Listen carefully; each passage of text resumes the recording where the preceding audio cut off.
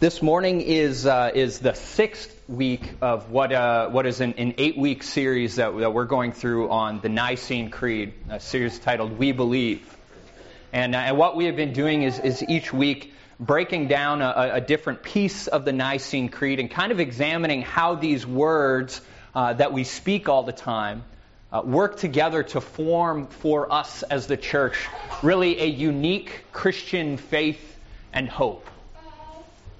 And one of the things, if not perhaps the thing, that may be at the heart of really all the church's creeds is that the Christian faith is a Trinitarian faith.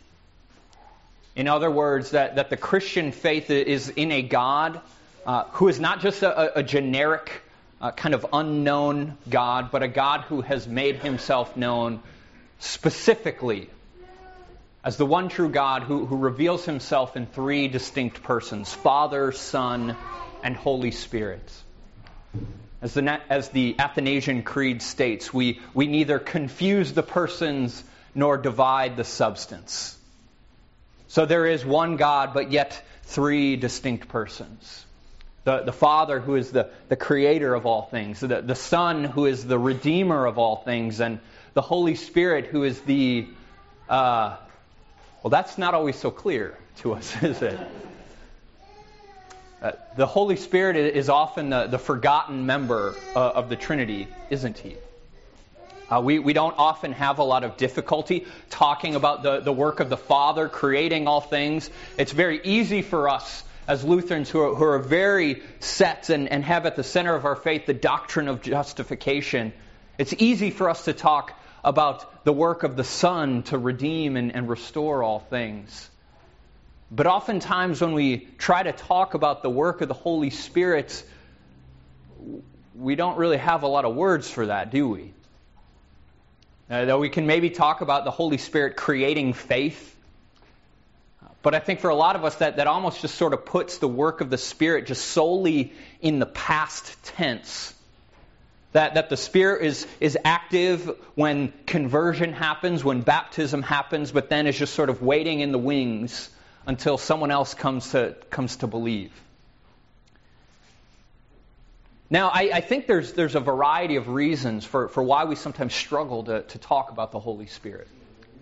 Some suggest that it's a deficiency in Lutheran theology, that we don't have a lot to say about the Holy Spirit, and we've just maybe relegated it and given it over to the charismatics to talk about the Holy Spirit.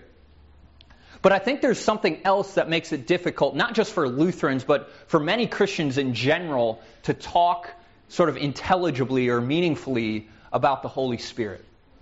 And it's the issue of something that is really an influence for all of us, whether we recognize it or not. And it's what's called secularism.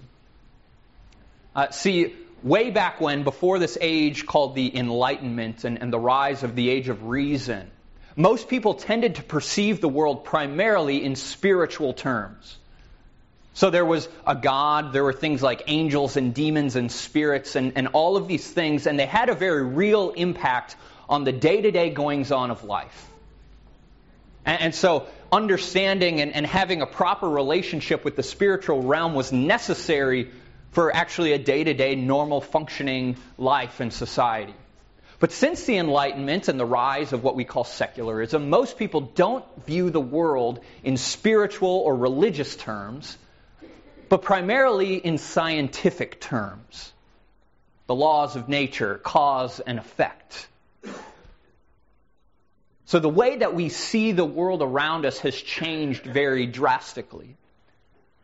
Now, what many people, and particularly a man by the name of Charles Taylor, have noted is that this hasn't only given rise to things like atheism and general unbelief in our culture, but it's actually changed the way that religious people believe and hold to their faith. So, for example, the way that we perhaps perceive the way that God relates to us is not so much personally, but it's primarily through the laws of nature that he established. And I think what often happens is we end up putting the work of God and the activity of God primarily in the past tense. So we may not have any problem when we look at the great deal of complexity that is in human life and throughout nature and think, you know what, there must be a God who put this all into motion.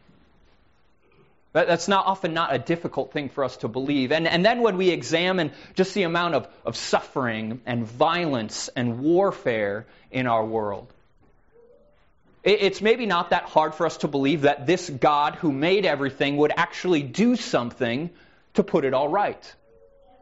And then we examine our own sin and our own brokenness and the mess that most of us experience in life, and we think maybe God did something like send His Son to die on the cross to pay for the sin of the world. But once again, we keep finding ourselves putting the activity of God and His relation to nature primarily in the past tense. And the Holy Spirit doesn't really allow for that. Because to say that we believe in the Holy Spirit is to say that we believe in a God who is still personally active within creation today. Still personally working in the life of the church and in the lives of His people and throughout the world right now. That the primary thing that is directing the course of history is not simply the laws of nature or cause and effect or something like that, but the primary thing that is aiming history is the God who is personally active with us right now and is guiding everything toward His good purposes for the world.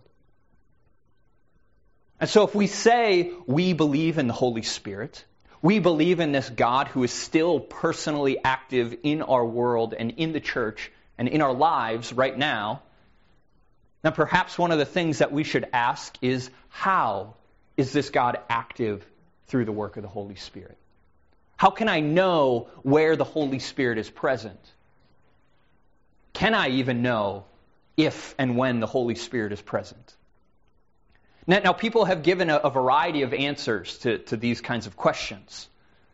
For example, if you have ever heard, and I'm sure you probably have, a statement like, wow, the Holy Spirit is present in this place. Or wow, that was Spirit-filled. Or wow, the Spirit is moving in this place.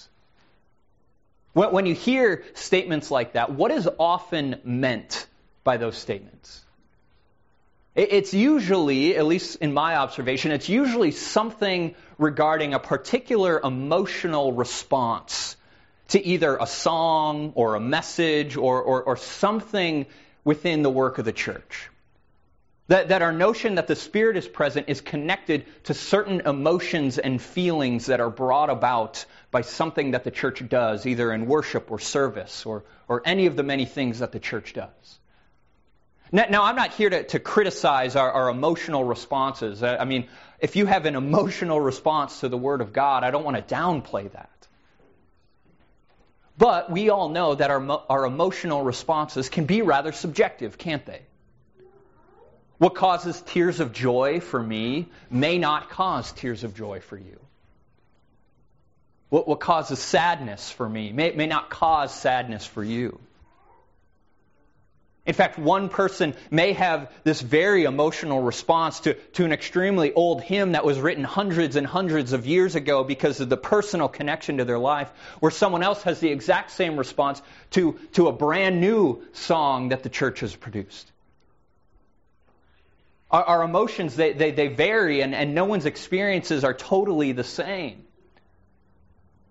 And none of that actually tells us whether or not what we're hearing or singing or doing is really in accord with the truth of God's Word. I believe that our emotions, just like our reason and our senses, are good. They're given to us by God. But I don't think that we can look to emotional responses as certainty to whether or not the Spirit is actually working in our midst. Now others, particularly those within the charismatic church, they look to miraculous signs and wonders as the primary indicator of the Spirit's presence. So we can know if the Spirit is present and working in something if we see miracles happening, healings occurring, speaking in tongues. Those are the indicators that the Spirit is present and active and is really, really with us. Now, we certainly can't deny that there's biblical basis for this. Right? I mean, you look throughout the Scriptures, and particularly the early part of the book of Acts, and when the Spirit is present, what sorts of things do we see happening? We see miracles, we see healings confirming the authority of the apostles. We see the Gentiles speaking in tongues as a sign that the Holy Spirit has descended not just on the people of Israel, but also on the other nations. But at the same time, we also hear words of warning from Jesus. Words like what we hear him say in Matthew chapter 24, when he says, false Christs and false prophets will arise and perform great signs and wonders as to lead astray, if possible, even the elect. So if false Christs and false apostles even do miraculous signs and wonders, well, then that can't be the primary foundation we look to for the presence of God's Spirit, can it? Now, I don't bring these sorts of things up just to kind of be like a theological stick in the mud, or be this church curmudgeon, or to just unnecessarily criticize people. I bring these things up because I believe that we don't actually have to look to those kinds of things to know whether the Spirit is present. We don't have to look to those things because I think Jesus actually told us where we can know the Spirit is present. He told us how we can know that the Holy Spirit is with us. How we can know that the Holy Spirit is actually here in our midst right now. I'm going to take a look at our gospel lesson this morning from John chapter 20. And in John chapter 20, this has come right after Jesus has already risen from the dead on Easter Sunday. And he's appeared to Mary Magdalene, and then now Jesus appears to his disciples, minus Thomas. And Jesus comes into their midst. And as we read this again, I just want you to listen to this interaction with Jesus and his disciples and consider it in light of this question. Why does Jesus give the disciples the Holy Spirit? And then also along with that, why does God and why does Jesus continue to pour out the Holy Spirit on us in the church today? To listen to this, we pick it up at verse 19. On the evening of that day, the first day of the week, the doors being locked where the disciples were for fear of the Jews, Jesus came and stood among them and said to them, "Peace be with you." And when he had said this, he showed them his hands and his side. Then the disciples were glad when they saw the Lord. And Jesus said to them again, "Peace be with you. As the Father has sent me, even so I am sending you." And when he had said this, he breathed on them and said to them, "Receive the Holy Spirit. If you forgive the sins of any, they are forgiven them. If you withhold forgiveness from any, it is withheld." So here Jesus appears to his disciples, and naturally they're fairly terrified because people don't just come back from the dead. That's not a normal day-to-day experience. And so he comes into their midst and he gives them this reassurance saying, "Peace be with you." And then he shows them his hands and his side to indicate that, yes, I have in fact risen from the dead. And he says once again, "Peace be with you." And then he says, "Just as the Father sent me, so I am sending you." And as he says this, he breathes on them, giving them the Holy Spirit to do what? To give them the authority to forgive sins. Do you want to know where the Holy Spirit is present? Do you want to be sure that you have the Holy Spirit present with you? Do you want to be sure that when you gather in worship, that the Holy Spirit is present? Simply ask yourself, is the forgiveness of sins won for us in Jesus being proclaimed here? Because where that is present, we have the promise and the assurance that the Spirit is present there. Anywhere that scandalous free gift of grace won for us by Jesus on the cross, anywhere that is proclaimed, the Spirit is there. Anywhere that broken people are being made whole by the mercy of Christ, the Spirit is there. Anywhere that hope is given to the hopeless, because Jesus has overcome every sin, every ailment, because He's overcome even death itself by His resurrection. Anywhere that is happening, the Spirit is there. And do you know what that means? That means the Spirit is present with you, even if you don't feel it. Even if your faith is wavering and hanging by a thread. You have the promise that Christ is continuing to cling to you. That the Spirit is continuing to bind you to Himself. Because you have heard and believed the gift that Christ has given you. The gift of His forgiveness of all of your sin. That every wrong has been made right on the cross of Jesus. Because you have that, you have the Spirit. We don't have to look to the miraculous. We don't have to look to the marvelous, because our God in Jesus Christ has come and made His presence known in the monotonous and the mundane things of life. Through the simple word, your sins are forgiven. The Spirit is there. You know, one of the titles that we see given to the Holy Spirit in the Nicene Creed is this title, the Lord and Giver of Life. I find that title so striking when I think of it in light of all of the things that we experience that promise us life.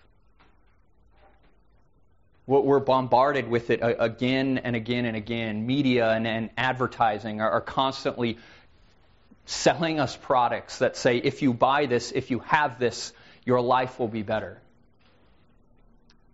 We constantly hear politicians of every party telling us, if you vote for me, I will make your life, I will make your country better than you could ever imagine. The siren song of temptation is constantly calling out to us, calling us to seek and find life in things that in reality only breathe death. But in spite of what the world would have us believe, we have a God who is still alive, who is still active in our lives and in the church today through the work of the Holy Spirit, who is constantly calling us to come and find life in the only place that truly offers it, the cross of Jesus. And you have the promise that you have received that life because you are defined by one simple word: baptized. Because you've received that gift, you have the promise of the Spirit. You have the promise that you already have life. As I think about the work of the Spirit in the church and in our lives today, I'm reminded of words by a man by the name of Richard John Newhouse. He was formerly actually a Lutheran pastor who converted to Roman Catholicism before he later died in 2009. And he has interesting language that, even though it maybe violates my Lutheran sensibilities, I find it just so intriguing. He talks about the church not as an alternative to the world, but rather a sacrament for the world. And I love that language because I'm reminded of the way that our God continues to come and offer His presence in the bread and wine of communion, where He gives us the body and blood, where He promises us His presence in baptism. And as people who have received the life that His Spirit brings us in those gifts, we are then sent out into the world to be vessels that bear the Spirit for the world. that you and I, as we go out into the world, as we embrace our vocations, anywhere that we go, anywhere that our words are filled with the word of Christ and His forgiveness, the Spirit goes with you. And it may just be that a world that does not believe in God, a world that discounts even the idea of God, may encounter God through you. Because wherever you go, the Holy Spirit, the Lord and giver of life, goes with you. Amen?